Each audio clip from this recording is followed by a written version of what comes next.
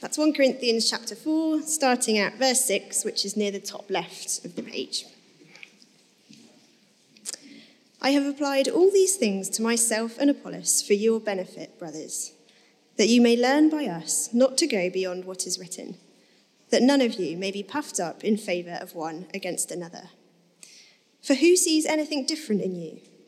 What do you have that you did not receive? If then you received it, why do you boast, as if you did not receive it? Already you have all you want. Already you have become rich. Without us, you have become kings.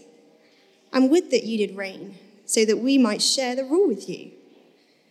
For I think that God has exhibited us apostles as last of all, like men sentenced to death, because we have become a spectacle to the world, to angels, and to men. We are fools for Christ's sake, but you are wise in Christ. We are weak, but you are strong. You are held in honour, but we in disrepute. To the present hour we hunger and thirst. We are poorly dressed and buffeted and homeless, and we labour, working with our own hands. When reviled, we bless. When persecuted, we endure. When slandered, we entreat. We have become, and are still, like the scum of the world, the refuse of all things. I do not write these things to make you ashamed, but to admonish you as my beloved children. For though you have countless guides in Christ, you do not have many fathers. For I became your father in Christ Jesus through the gospel. I urge you then, be imitators of me. That is why I sent you Timothy, my beloved and faithful child in the Lord, to remind you of my ways in Christ, as I teach them everywhere in every church. Some are arrogant, as though I were not coming to you. But I will come to you soon, if the Lord wills, and I will find out not the talk of these arrogant people, but their power. For the kingdom of God does not consist in talk, but in power. What do you wish? Shall I come to you with a rod, or with love in a spirit of gentleness? Our subject this morning is authentic and genuine Christian work. What will it look like to be part of and to engage in an authentic Christian ministry, the spectacle of it? What will it feel like to be part of and to engage in a genuine Christian work, the experience of it?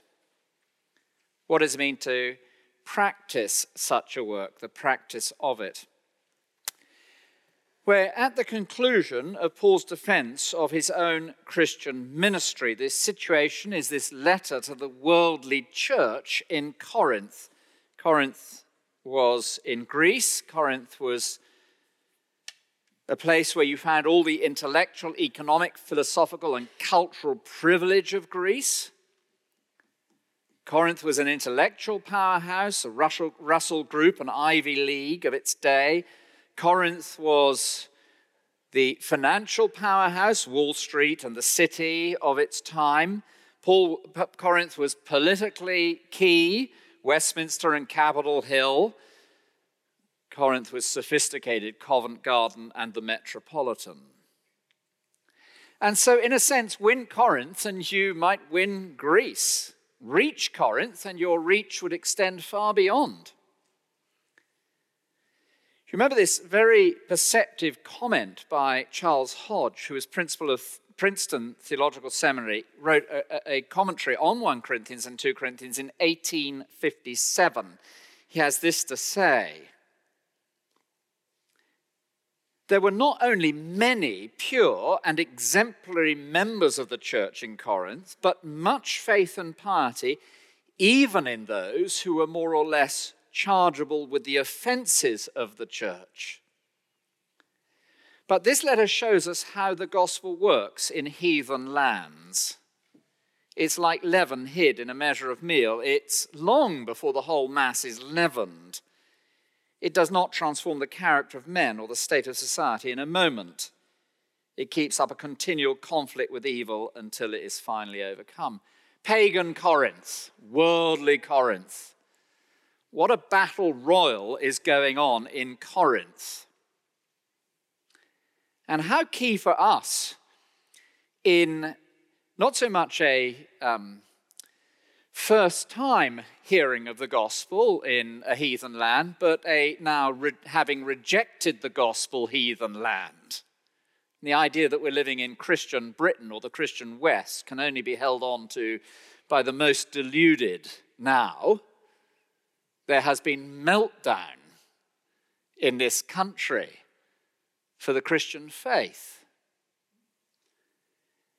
So what does it look like when you live in worldly Britain and in worldly London? Of course, if Paul loses the battle of chapters 1 to 4 for his ministry, he can say what he likes in chapter 5 through 16, and nobody's going to pay a blind bit of attention. So this is absolutely key, as we see in chapters 1 through 4, a defense of apostolic ministry. And it's almost worth asking ourselves this question through the rest of this week. I hope you'll ponder this passage a lot. Would I go to a church led by the Apostle Paul? I suspect a number of us would find it very uncomfortable. What will it look like? What will it feel like? What will it mean to be engaged in such a ministry? Well, there are three images that dominate verse 8 through 21. One is the gladiatorial arena. The other is, I'm going to call it the kitchen. And the third is the family. We'll begin with the gladiatorial arena. It's there in verses 8 and 9. Already you have all you want. Already you've become rich. Without us, you've become kings. Would that you did reign, so that we might share the rule with you. For I think that God has exhibited us apostles as last of all, like men sentenced to death, because we become a spectacle to the world, to angels, and to men. Here we are in the gladiatorial arena. One of my favorite films, Gladiator, Russell Crowe. My name is Maximus Decimus Meridius, commander of the armies of the north. It's a great moment, isn't it? But when the conquering general returned, he headed the armies into the O2 equivalent of his day. And he came first, and then came the great heroes who'd performed Herculean feats on the battlefield. And at the back end of the procession, now we got the whole crowd baying in adulation. At the back end of the procession, you've got, the conquered soldiers and leaders of the opposing army. And in front of the baying crowd, they were then put to death.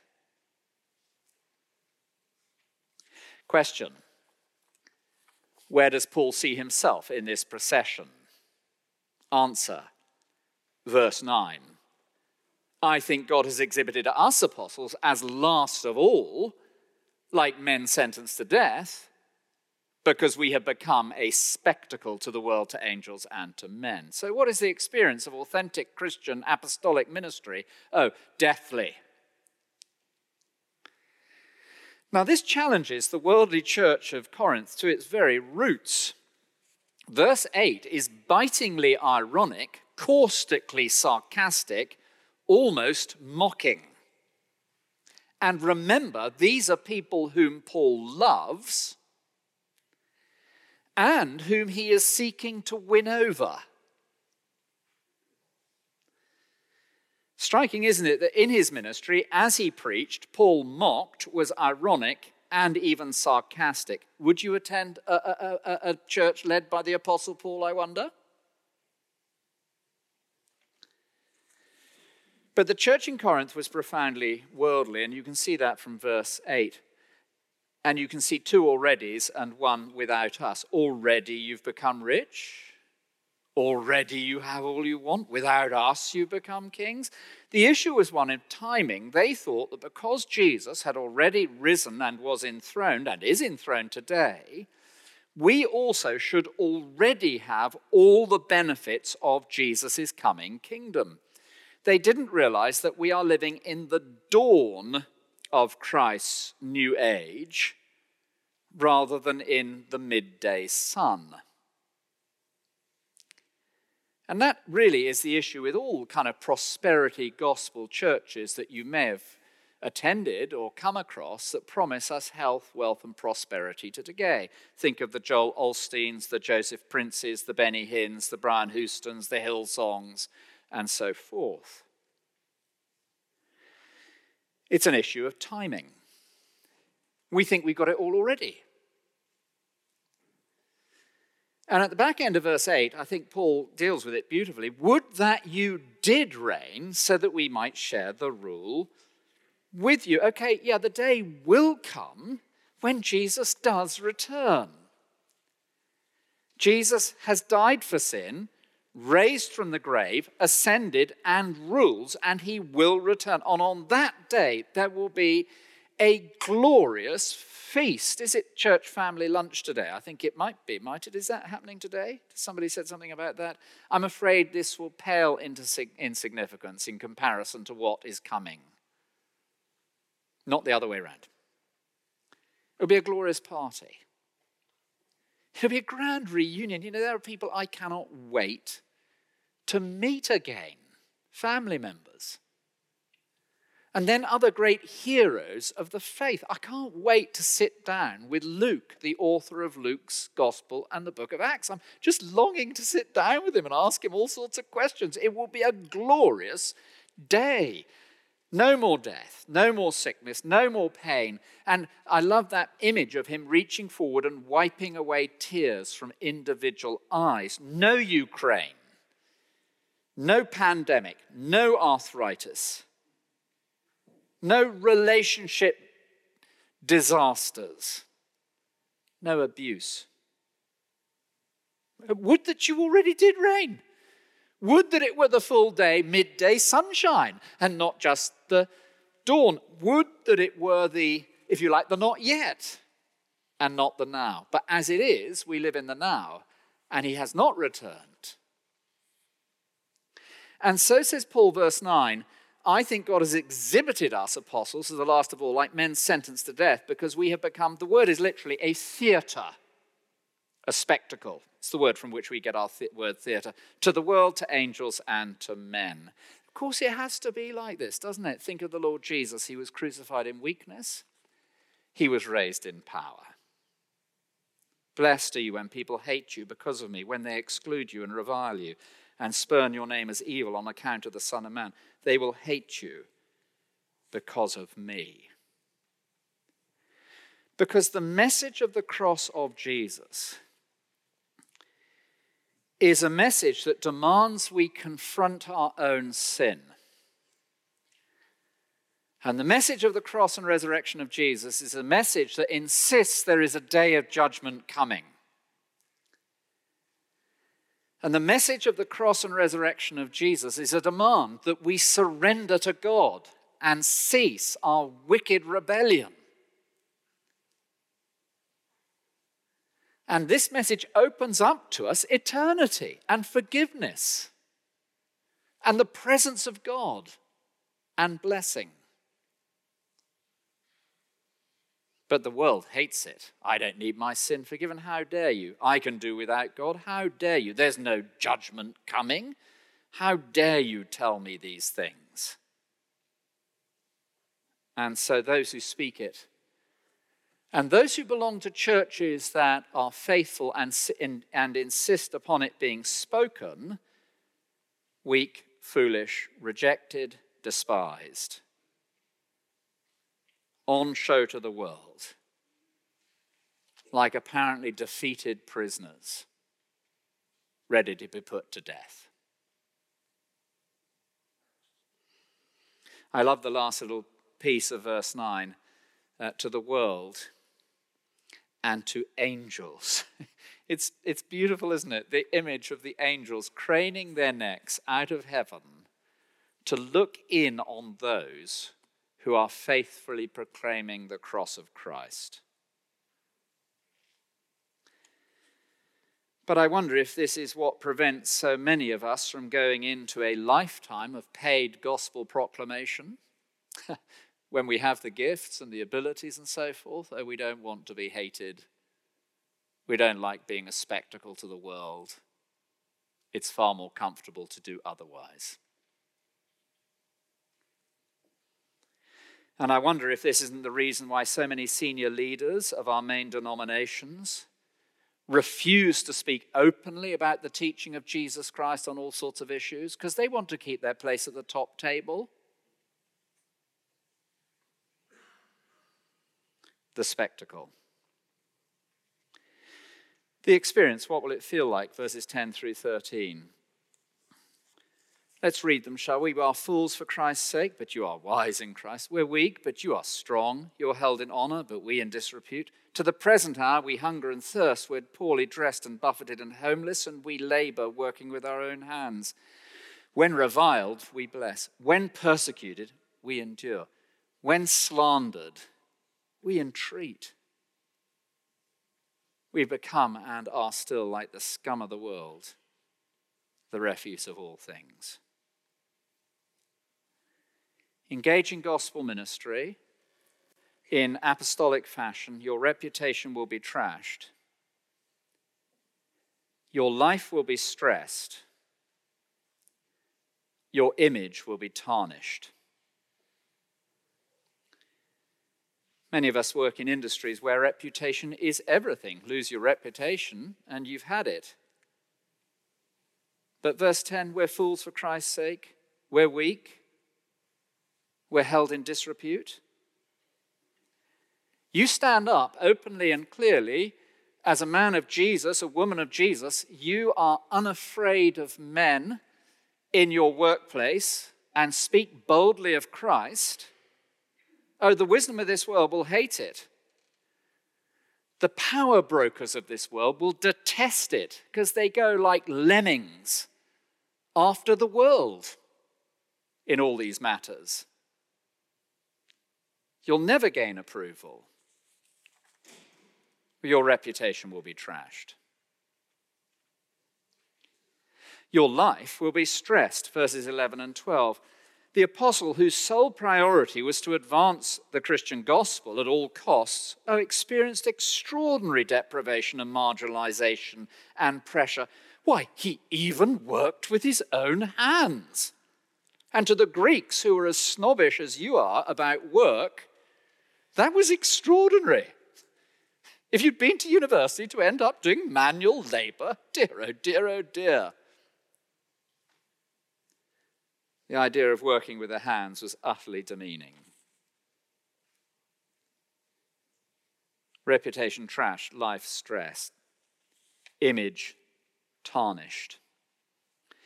When reviled, 3 beautiful couplets, we bless. When persecuted, we endure. When slandered, we entreat. To be reviled is to be made the object of scurrilous suggestions. They will say outrageous things about you. To be persecuted is to have damaging actions added to damaging words. They will seek to destroy your work. To be slandered is to have evil motives ascribed to you. Remember last week we were told it's only God who is to look into the motives. But to be slandered is to have evil motives ascribed to you by the worldly.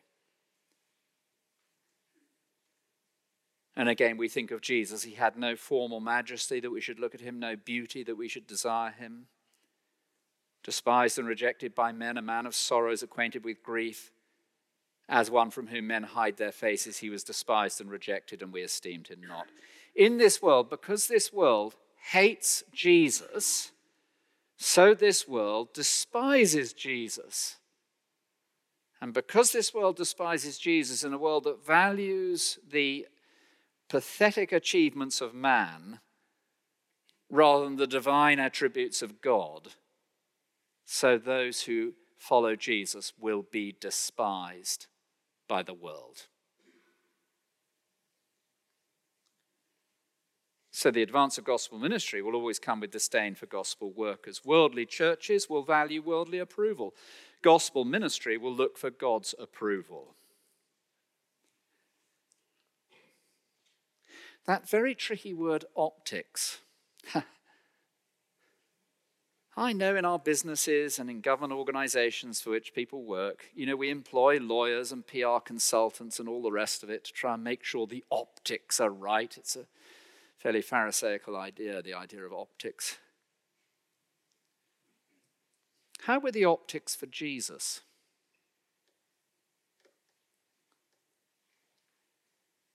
What were the optics like for the apostle? His reputation was trashed. His life was stressed. His image was tarnished. And verse 13 brings us to the image that I've suggested might come from the kitchen. It might do. We have become and still are like the scum of the world, the refuse of all things. The words are words for sweepings from the floor, dirt removed from the body, contents of the dust cart. I kind of think of Paul, who worked in the manual labor of tanning. He would have had images of, cartloads of offal and stinking fat scraped off hides. Others have suggested perhaps the scum from your bath. Nobody takes a bath these days, so that's no good. And others, your rather dainty recycling bin. Here's mine. It was sprouts and sprout peelings. And at the children's talk over the road, it absolutely stinks. At the church, it's been in my office actually for the last few days, so people have raised a slight eyebrow when they've come in. But in the children's talk, actually Katie, who was doing it, took the potato peelings and emptied them over the head of some individual. What will it look like to be in gospel work? Scum. How will it feel? Rubbish.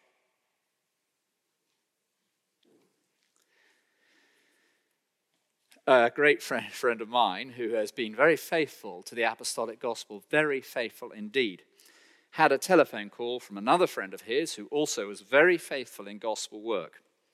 And his friend rang him every week to encourage him, and he was been going for a particularly rubbish time as a gospel worker. And he said to the older friend who rang him every week, I just feel like giving up. It's such hard work. We keep getting slandered for this, slandered for that. And the older friend said, get used to it, and hung up.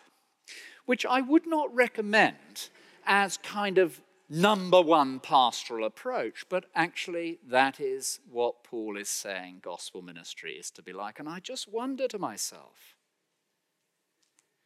why is it that the charismatic churches in this city are so marked by a lack of spiritual courage when it comes to speaking publicly in the power of the Spirit about Jesus' teaching on human sexuality? They claim to be filled with the Spirit, and they have this spirit of cowardice. Run away. Why is it? Because they're worldly. They love the approval of man. And they don't want cross-shaped, Christ-like ministry. One little bit. What will it look like? What will it feel like? What does it mean to engage? What is the practice then? And here we have the conclusion of Paul's argument in defense of his ministry, 14 through 21. And you'll notice here he admonishes, he exhorts, he models, and he rebukes. I do not write these things to make you ashamed, but to admonish you as my beloved children. For though you have countless guides in Christ, you do not have many fathers. For I became your father in Christ Jesus through the gospel. I urge you then, be imitators of me. That's why I sent you Timothy, my beloved and faithful child in the Lord, to remind you of my ways in Christ, as I teach them everywhere, in every church. Some of you are arrogant, as though I wasn't coming to you, but I will come to you soon, if the Lord wills, and I will find out not the talk of these arrogant people, but their power. For the kingdom of God does not consist in talk, but in power. What do you wish? Shall I come to you with a rod or with love in a spirit of gentleness? Well, we've had some talk as a staff team about what it looks like to lead and speak when there is disagreement between churches. What is apostolic ministry really like? How should we handle worldly churches and worldly leaders and worldly Christians? How may I say what Paul has done in these verses does not quite fit with everything we initially said. For Paul has used biting sarcasm, mockery even. Paul tells them off. Paul sends Timothy, who can't possibly at this stage be viewed as some kind of proto-bishop. He's under 40. He's an apostolic delegate. He's never described either as an overseer or as an elder, so he can't possibly be a proto-bishop. But Timothy reminds them of his example. So Paul models, and at the same time, Paul has a relationship with them. He loves them. I became your father in Christ. He's their spiritual father. And he does it from a position of love. And the image here is of the family. So we've had gladiatorial arena, we've had kitchen pig swill, and now we have the family. Love admonishes, love exhorts, love models, love rebukes. Do you rebuke your children whom you love? I hope you do. If you don't, there is something wrong with your love. And teaching in the New Testament is not simply a classroom exercise. Be imitators of me. I sent Timothy to remind you of my ways. And teaching in the New Testament isn't just a matter of kind of saying truth and saying truth. It's applying it and exhorting. The word is very strong. Call towards strongly. Exhorting people, urging them.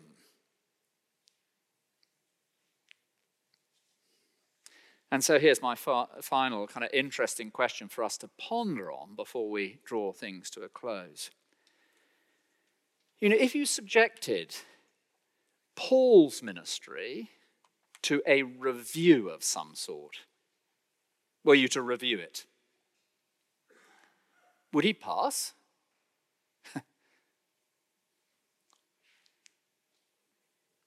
I will come to you soon if the Lord's will, and I will find out not the talk of these arrogant people, but their power. For the kingdom of God does not consist in talk, but in power. What do you wish? Shall I come to you with a rod? He means metaphorically there. Of course, he doesn't mean he's going to beat them up. Shall I come to you with a rod or with love in a spirit of... Would he pass your review, Paul? Possible to subject Christian ministry to profoundly worldly reviews. Nothing to do with the apostles' standards. And so this passage ought to cause us to think long and hard about reviews that we read and ask, are they actually just worldly?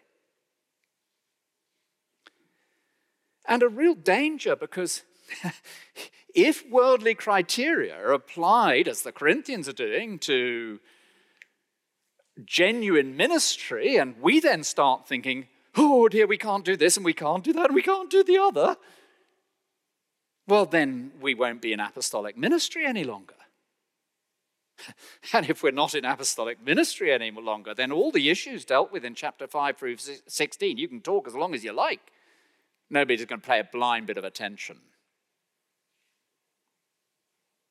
And so all of you who are trustees of this wonderfully and helpful, so helpful in all these areas of Christian ministry, well, you need to think long and hard, don't we? It is the plumb line we're holding up to this ministry, authentic apostolic plumb line, or is it just worldly? And it's a battle for the very heart of the church, isn't it? Lose this, you've lost apostolic ministry.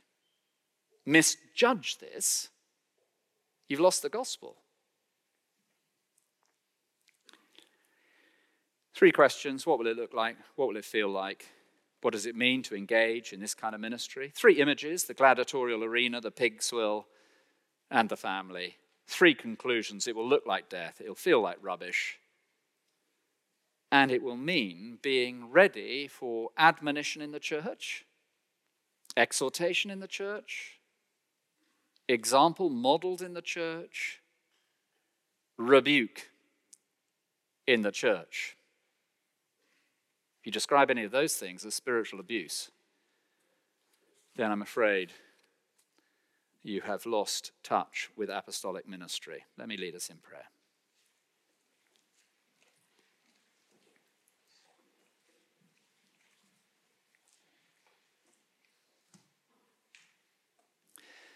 Our Father in heaven, how we thank you for those who have come to us and exercise this kind of ministry amongst us. How painful it can be and what sacrifices people have made for us. We thank you for the great ones who've gone before and established Christian churches in this land and so many of the freedoms we currently enjoy. Our Father in heaven, we pray that you would enable us to understand gospel wisdom and apostolic truth and apostolic ministry. Help us to engage in it properly and rightly with good order and conduct. And guard us, we pray, from shirking from it. In Jesus' name, amen.